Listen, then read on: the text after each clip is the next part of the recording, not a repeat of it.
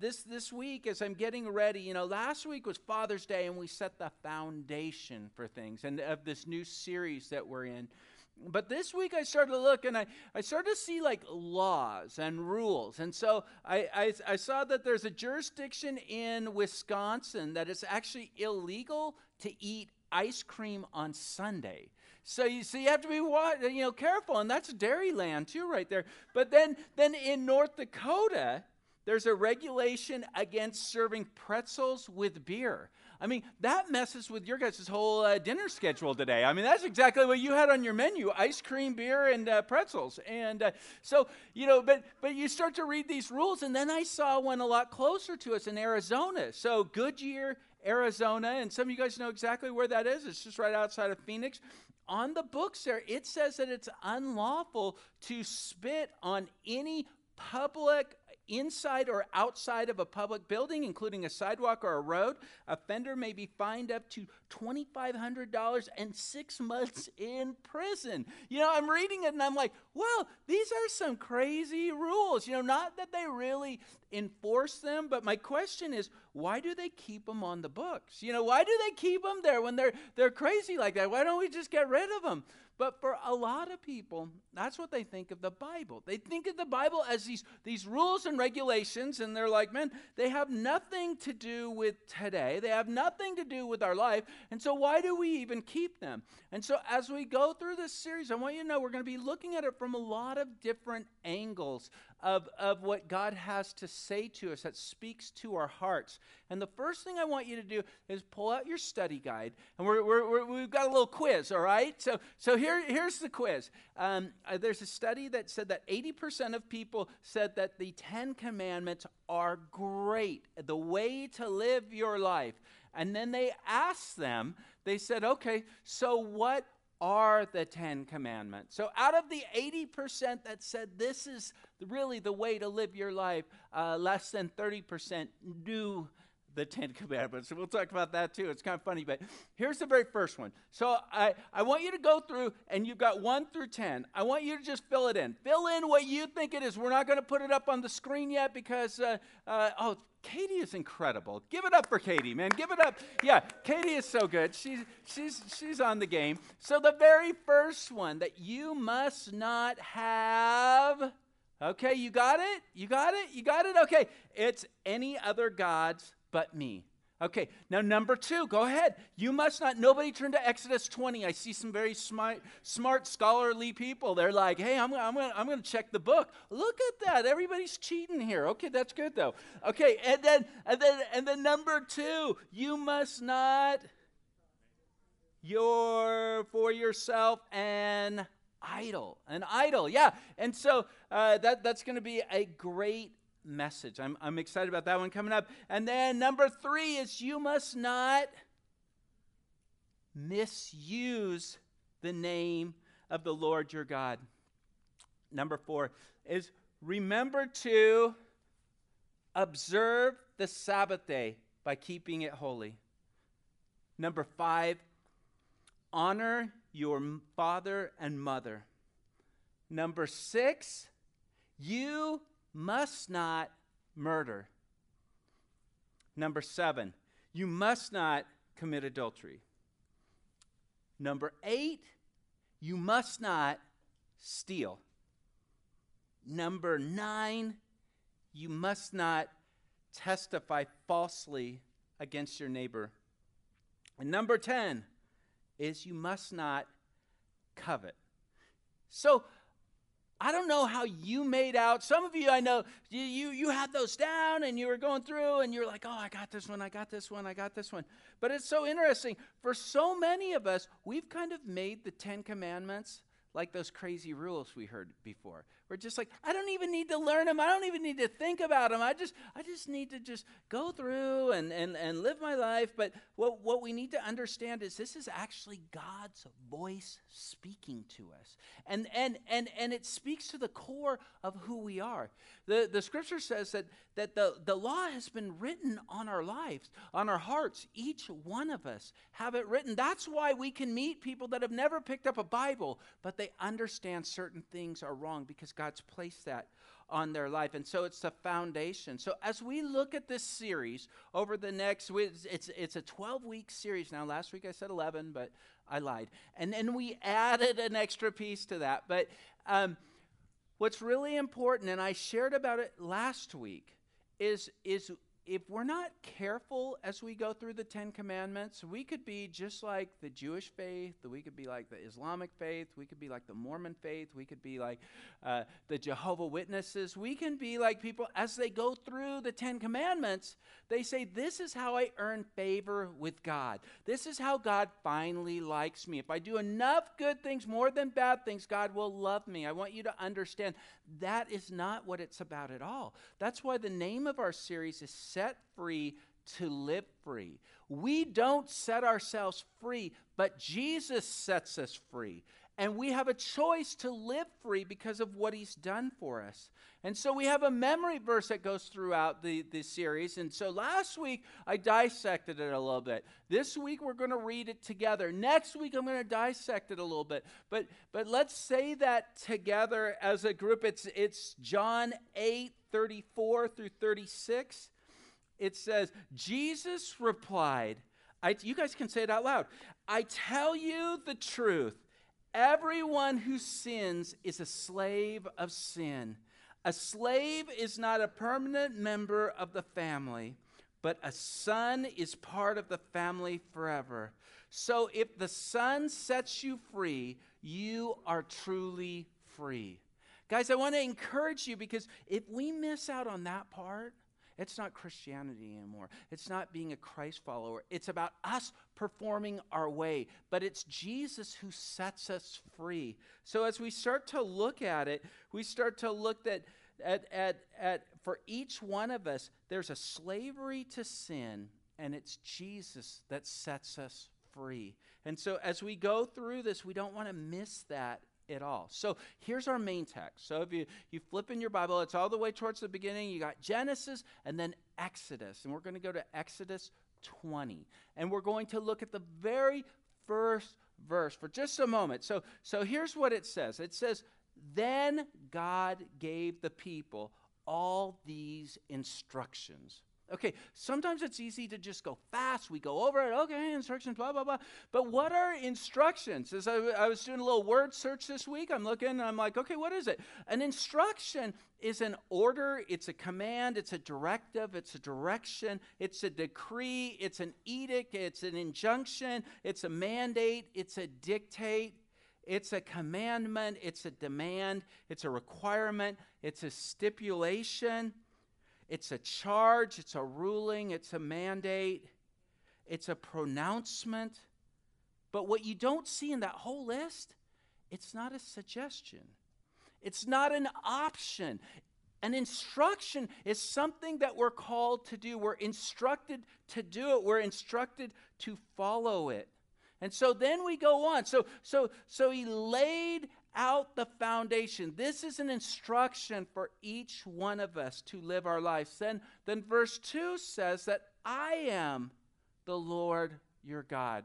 Just really quick, who is the great I am? He's eternal. He's intrinsic value, his worth. He is God. He is not like anyone else. He is not like us. We are created in his image, but we are not God. God is set apart from everything. And then it says, who rescued you from the land of Egypt and the place of slavery. You must not have any God but me. And that's where we're going to camp out today. We're going to look at that. And what I want you to know is that God has this double claim that we see in the beginning. As I'm looking at it, it's kind of the preface of the first commandment. There's this double claim. It says, I am the Lord your God who rescued you from the land of Egypt, the place of slavery. And when we look at that double claim, it's not just in the first commandment, but it's throughout. But we're going to unpack it today. And go ahead, you can write notes on the side. When God's speaking to you, I just want you to write that in, because the first claim that we see in it, he's the God of creation. God is the God of creation, and that's what he's making sure everyone understands. Okay, this is instructions for life. You have to understand that I am the God that creates. It says, I am the Lord your God. It says it 5 times in the 10 commandments. We see, I am the Lord your God. I am the Lord your God. And he continues with that. What does that mean, Lord? Lord is the word Yahweh. It's the Hebrew word Yahweh. It means that God's self-existence, eternity, that he's sovereign, that he's in control over all things. That's what he's saying. He's saying, I am the creator. I create. The word God, what does that mean? The Hebrew, it's Elohim. It's significant. It's God's majesty, his power of who he is, of how he created the world. That's who God is. And he's saying, you've got to understand me as the creator. How does that make any difference in my life? See, God created you and he gave you life. That's what he does. I love, Chris said the scripture today, that every good and perfect gift comes from the Father of light. That's what God does. He creates. Some people say, oh, you know, the devil's always coming up with this stuff, and devil doesn't come up with anything. He doesn't create anything. The enemy isn't a creator. All he is a distorter. So he takes 2 things and he distorts it. He takes something incredible like pure water, and then he takes cat urine, which I guess has some purpose, and for the cat. And then he takes those things and he puts it together, and it becomes a mess, right? You don't want to drink that anymore. That's exactly what the enemy does with everything. He takes something good and he distorts it. He takes beautiful things of God and distorts it. And so God is the creator. What happens when his people understand that he's the creator of everything? This is what happens in our life. We start to have a reverence for who God is. We start to have a fear and obedience, a respect for who God is. Now, remember, these aren't just ideas to live by. This could be a good thing. Maybe in your time of life, this is a good thing. This is an instruction for us at all times to understand that he's the creator. And here's the next one, is that the claim of salvation. Right in there, he sets the claim of salvation. He says, who rescued you from the land of Egypt, the place of your slavery. He's the one that rescues us. He's the one that gives us salvation. Nobody else gives us salvation. No one else gives us salvation. I don't earn my salvation. I don't work hard enough that somehow I'm going to work my way out of slavery. It doesn't happen. We see the people, they were trapped in Egypt. They were slaves, and God came and rescued them from that. For each one of us, we are slaves to sin. Sin is our slavery, and it's only the shed blood of Jesus that rescues us. It's only Jesus that can set us free from our slavery. So then what's the proper response? Once we understand that God is my salvation, he's the one that sets me free. He's the one that pulls me out of bondage.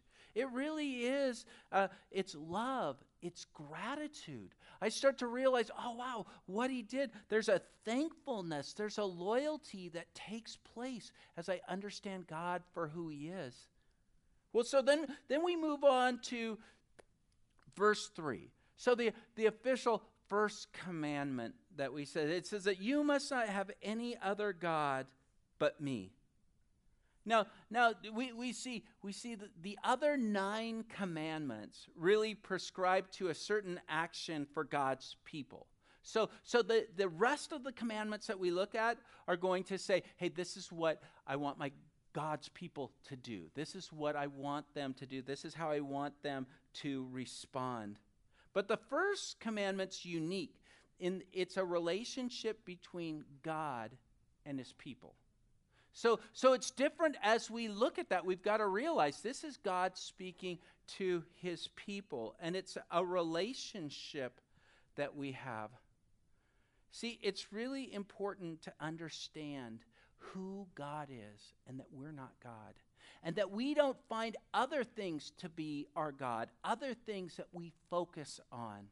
And so what I want to do is just a little bit of practical of as we look at the first commandment. If he's the great I am, if he's the only God, don't you love it? Go ahead in your study guide, just circle how it says any other God and it's lowercase. Guys, there is no other God, capital, other than our God. And so it's so important that we understand that. So if he is the only God, if he is the only one worthy, if he is the only one valuable, then just kind of write this on the side. Who do I praise? Who do I praise in life? See, it's not bad to tell someone, hey, good job, put a hand on his shoulder, great job, oh, I really love this. But who do you praise? Who do you give all marvel and true amazement to? I just saw that movie, Aladdin. Did anyone see that yet? Will Smith. Man, it was amazing. It was great. There's a scene in it. When you see it, you'll be like, okay, Rich, I totally understand what you're talking about. There's a scene of a parade coming through, and it is so over the top. It is just unbelievable as you're watching it, and music is going on, and people are dancing, and all these flips are going on, and all these things. And what happens is everyone is in awe. They're just like, oh, it's the prince is coming through. The prince is coming through. And everyone is giving all of their excitement, all of their energy to him. Well, the question is, do we do that to God? Is that our God? Are we excited when we wake up and we say, God morning, thank you. Thank you, God. I am so excited about who you are. Or do we get excited about other things? Here's the thing. Here's the second thing that just kind of ask yourself, who do I count on? Who do I count on? Do I really count on God? Or am I counting on other people? Am I counting on other things in life? See, a lot of times we're like, oh, you know what? God is good, but boy, if I could just get to my lazy chair, if I could just get my six-pack, if I could just get this, then I'll be good. Then I'll be relaxed. Then I can, once I get that bonus, we have all these other things that we count on instead of him. Here's another one I thought of, is who do I call for? Who do I call for in things in life? Now, I want you to understand, God brings us people. God uses people. I truly believe God uses the plumber. God uses that plumber in your house, and it's like, God, I need help, man. My drains are getting clogged, and he says, all right, here, I'm going to bring you a plumber. Now the same thing when we need a doctor and our arteries are clogged. It's like God says, I'm going to use this person. I'm going to move through it, but I want you to know, who do you really look for in things? Are we looking towards people, or are we looking towards God?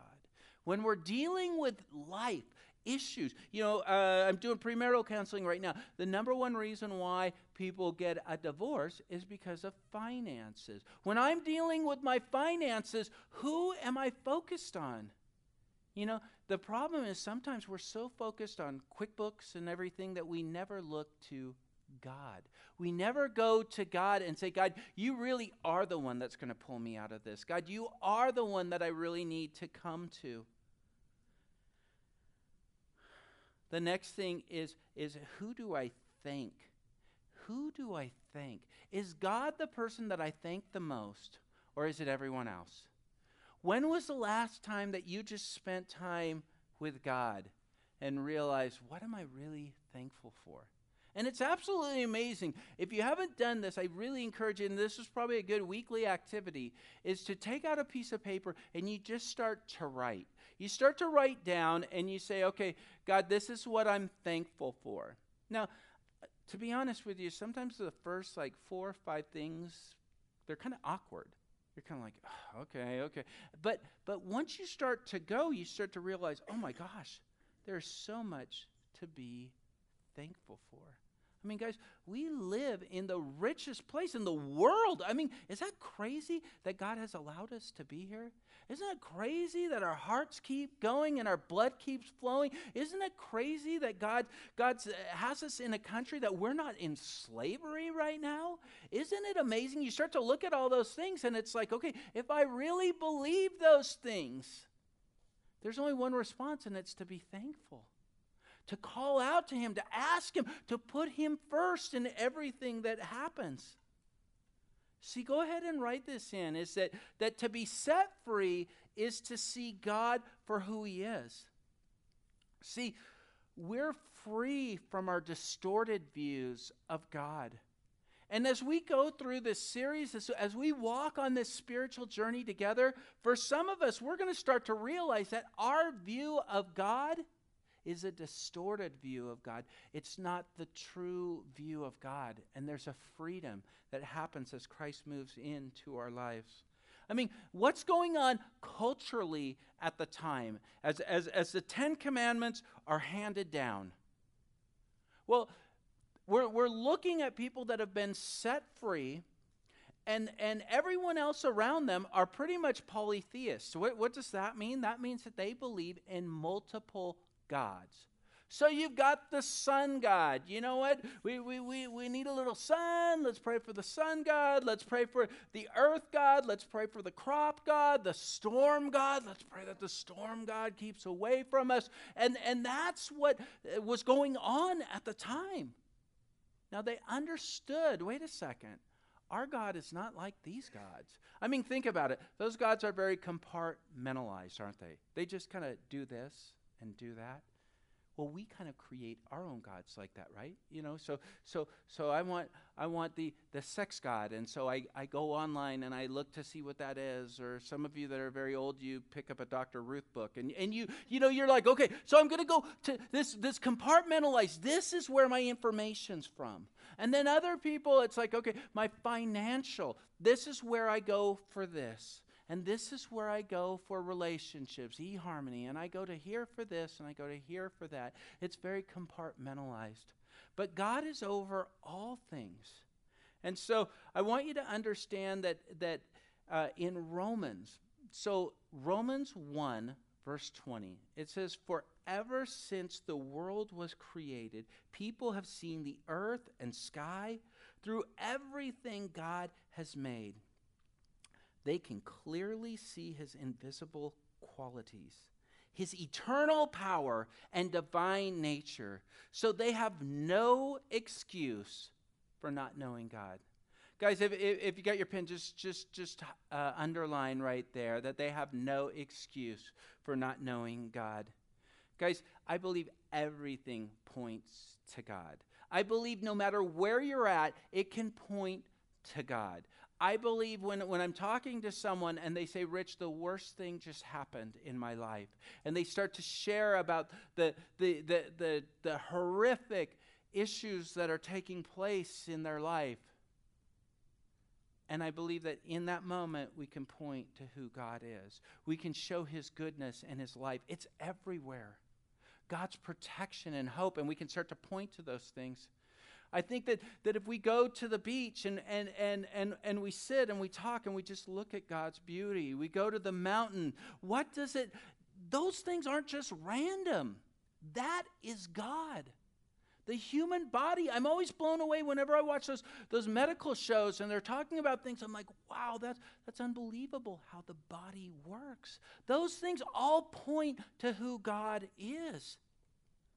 God makes it clear through nature that he is the greatest, that he is the ultimate. We look and we realize there has to be a designer for all of this, and it's God. And the truth is that the sinful heart just doesn't want to look at it.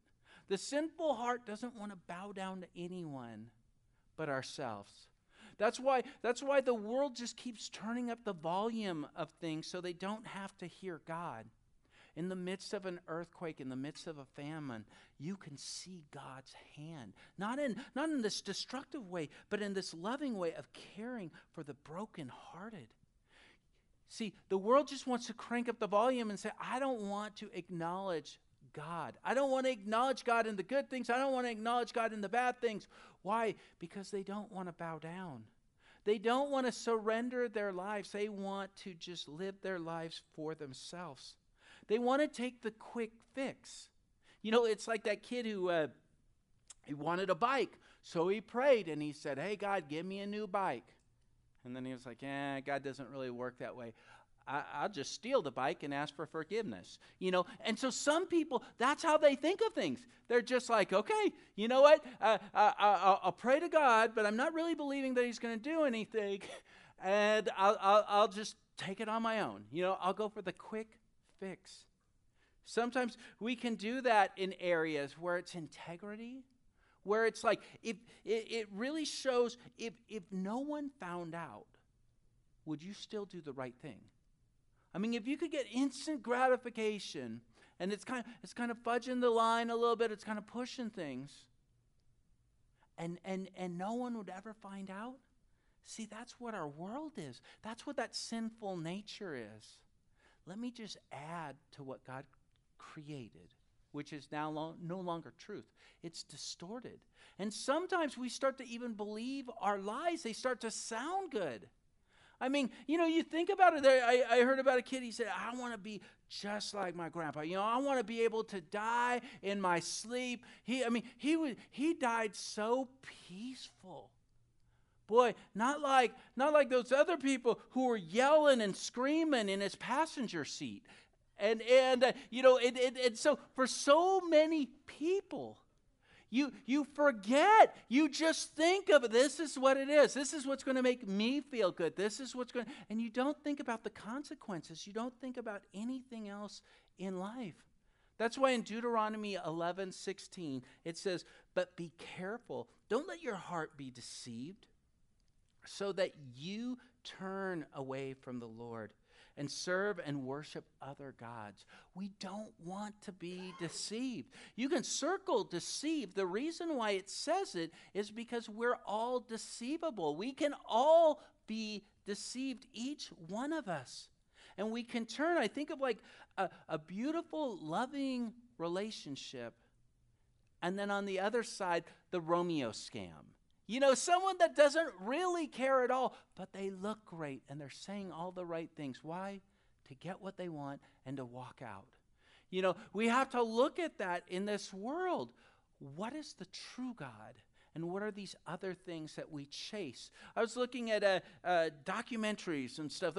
They're always amazing when you look at real life stories, and you'll see like Tina Turner, you know, and the real life of Tina Turner, and then it's like who's the man that was in that relationship? Do you guys remember that? Ike Turner, you know, and Ike, man, when Ike was on his game, man, he was just like the nicest guy. He was friendly. He was just incredible. And then when Ike wasn't on his game, bam, you know, I mean, he was a vicious, horrible person.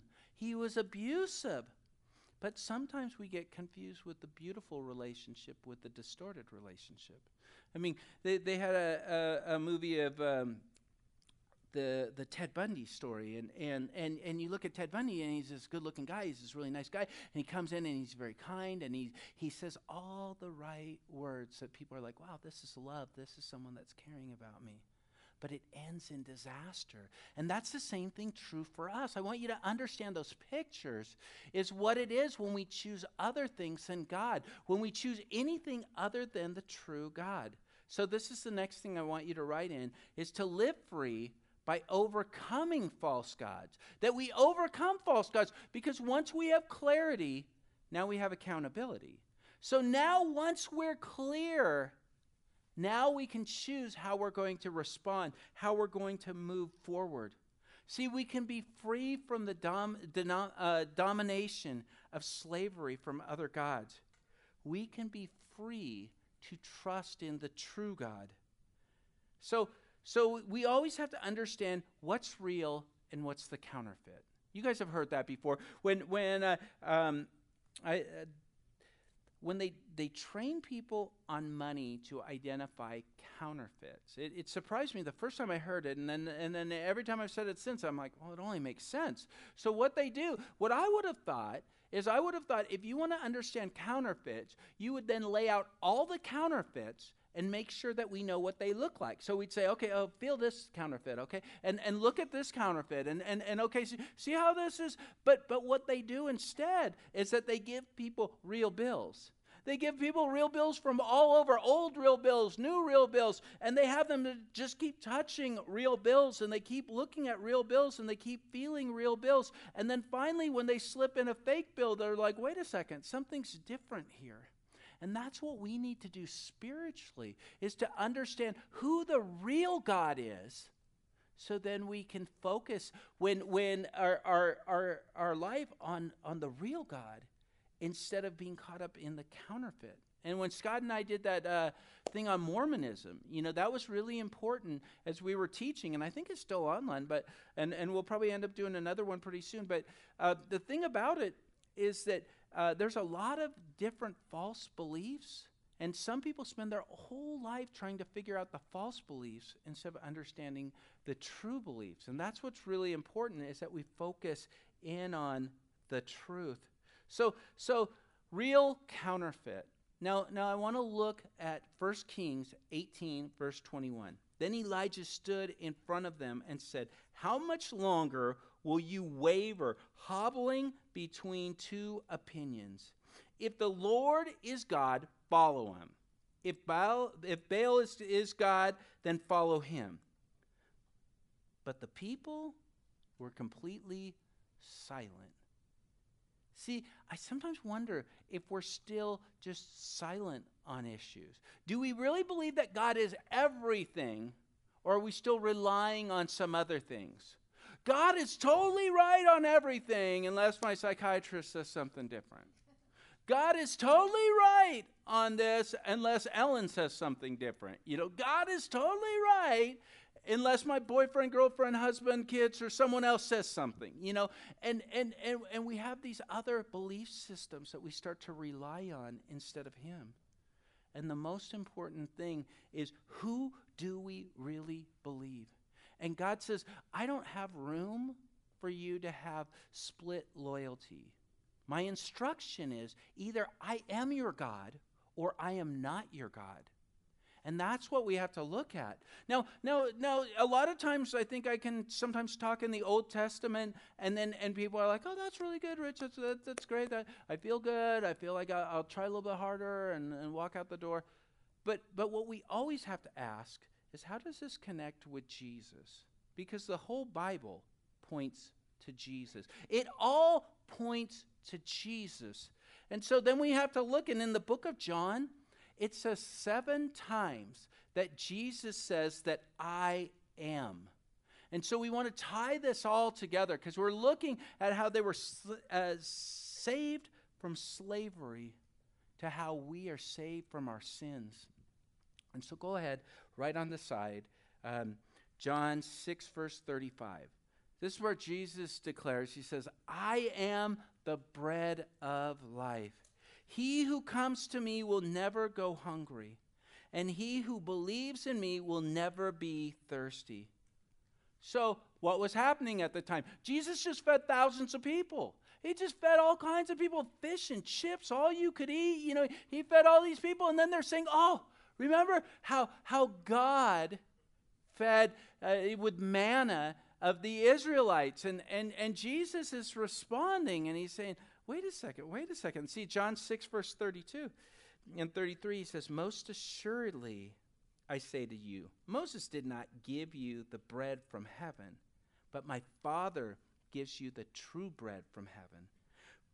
For the bread of God is he who comes down from heaven and gives life to the world. So he's saying to them, I am God. I am the one that gives you life. Everything else, man, it'll just get you through till tomorrow. So what's the next I am that we see? John chapter 8, verse 12. When Jesus spoke again to the people, he said, I am the light of the world. Whoever follows me will never walk in darkness, but will have light of life. See, what happened there? What was going on at the time as Jesus is saying that? There was this lady that was caught in adultery. And they're saying, hey, go ahead. Come on. We want to get Jesus in a trap. Go ahead. What's the law say? Let's stone her. Let's kill her. Come on, Jesus. And this is Jesus' response in 8 verse 7. He says, who is without sin among you? Let him throw the first stone. See, Jesus is the light of life. In the midst of hopelessness, what did that lady deserve, technically, by the law? Death.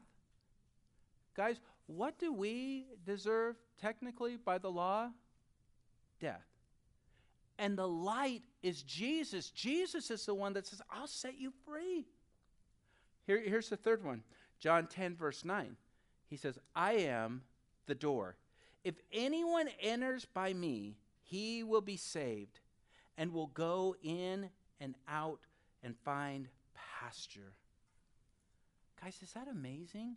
Because, watch this. Right before that, in verse 8, he says, all whoever came before me are thieves and robbers, but the sheep did not hear them. Clearly, Jesus is saying, I am the only way to salvation. There's no other way. Guys, we live in a world that universalism is king. You know what? You call him a different name. That's totally fine. You know, we're all children of God, right? You know, oh, isn't that what the good book says? Yeah, and cleanliness is next to godliness, and I don't know what else. You know, I mean, these made-up things that we put in the Bible. That's not what the Bible says. The Bible says none of us are children of God until we've been adopted by Christ. And so universalism says, you know what? We're all kind of, eventually it's all going to work out. We're going to maybe have some purgatory, or I'm going to be on this level of heaven, and eventually we're going to work our way out. No. Jesus said, I am the only way. It's only through me. And how does he describe the other gods? Thieves and robbers. Is that crazy? You know, you see these well-meaning people that come to your door, well-meaning people that are standing out at the mall, let me tell you about God or whatever. I want you to know, Jesus says they're a thief and a robber. Wow, those are strong words. But then he goes on in chapter 10, verse 11, Jesus says that I am the good shepherd. The good shepherd lays down his life for his sheep. See, King David declares in Psalms 23 that the Lord is my shepherd. He's the one that provides for us. He's the one that takes care of us. He's the one that restores our soul. That in a broken, scarred world, he is the only one. Guys, we have to understand who Jesus truly is. See, the fifth one is this. John 11, starting in verse 25.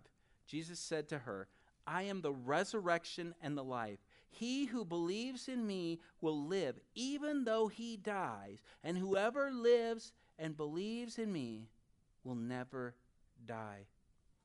Who is he talking to? He's talking to a close friend. Her brother just died. And she is crying, she's upset, she's like, Jesus, if you would have just come here and just done the right thing, we wouldn't be having this issue. Jesus, if you would just do this, and a lot of us, we call out that same thing, don't we? Jesus, if you would have just stepped in my marriage, God, if you would have just stepped in her physical body, in his physical body, and just healed that, God, if you just did. And Jesus says, wait a second. You know, I can heal him. I'll heal him. But he's going to die again. And then Jesus gives the truth that we need to know, that through him we have truth for eternity, that we can hold on to him. Here's the sixth thing, is that it's in John 14, verse 6. Jesus answered, I'm the way, the truth, and the life. No one comes to the Father except through me. See, there's no multiple ways to God. There's no confusion here. It's not like, oh, maybe we misunderstood Jesus on this one. Jesus says, I am the only way. Guys, isn't that hard to be absolute in a world that doesn't want to be absolute? Except in the things that they want to be absolute in and be completely relative in. You know, I mean, I'm absolute about this, and then it changes tomorrow, and then they're absolute about something else. But for us, it never changes. Jesus is the absolute. And C.S. Lewis said the case, you know, in Apologetics, he's talking about it, and he's like, okay, so Jesus is either a liar, okay, so he's really not the truth. He's not really the only way. He's a lunatic, you know, I mean, he's a crazy man that claims to be God, or he is who he said he was. And that's what each one of us needs to come to, that thing. Who is Jesus? John 8, verse 32. And you shall know the truth, and the truth shall make you free. How do we know the truth? Through a relationship with the great I am, with a relationship with Jesus.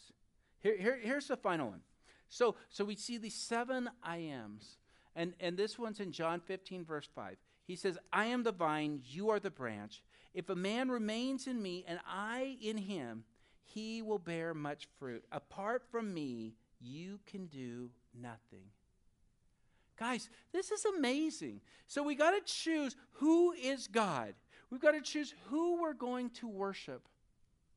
And here's the thing. For our life to make the difference that God's created us for, it's all about who you're connected with. Who are you connected with? And we're going to pray, and you know, I always give an opportunity every week to turn your life to God. You know, if you haven't made that decision to follow Christ, it's not about joining a church. It's not about jumping through hoops. It's about surrendering your life to Him. And we do that every single week because we believe that that's what we're called to do, to share the gospel, the good news.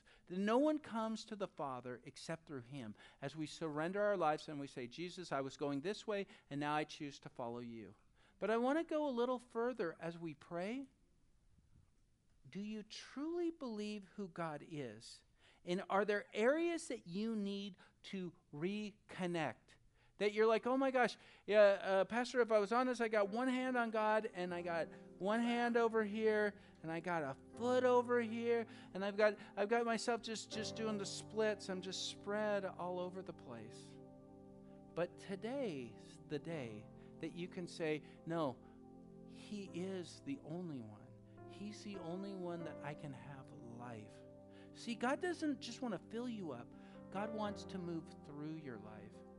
God wants to use you as a light. God wants to use you to make a difference in this world. God wants to use you to be His hand extended. And I believe God wants to do that today. Let's pray. Heavenly Father, God, you are so amazing. You are so awesome. God, you are the only one worthy of praise. God, you are the only one worthy. God, you are God, and we're not. God, we are so thankful for your love, for your generosity, God, your kindness. God, that you created each one unique. The Bible says you created us fearfully and wonderfully made. And God, we thank you. God, we thank you so much. God, you sent Jesus that we didn't have to be under the bondage of sin, but we can have freedom. God, I ask that you would be with each one of us today. If it's you today that you're like, I just need to really get my life right with God. I need to just surrender my life. Maybe it's the first time, maybe it's the 50th time, and you're like, I just have to let go. You can do that without a pope, without a priest, right where you're at. To call out to God and say, I give my life to you. Because of the shed blood of Jesus, I surrender my life to you.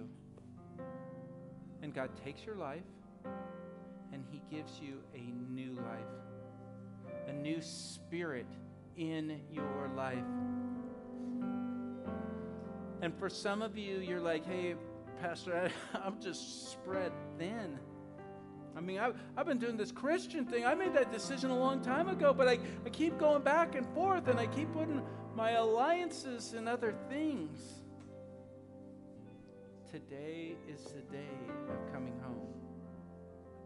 God's right there. He sees exactly where your hands have been, where your legs have been. And he says, glad you're coming home.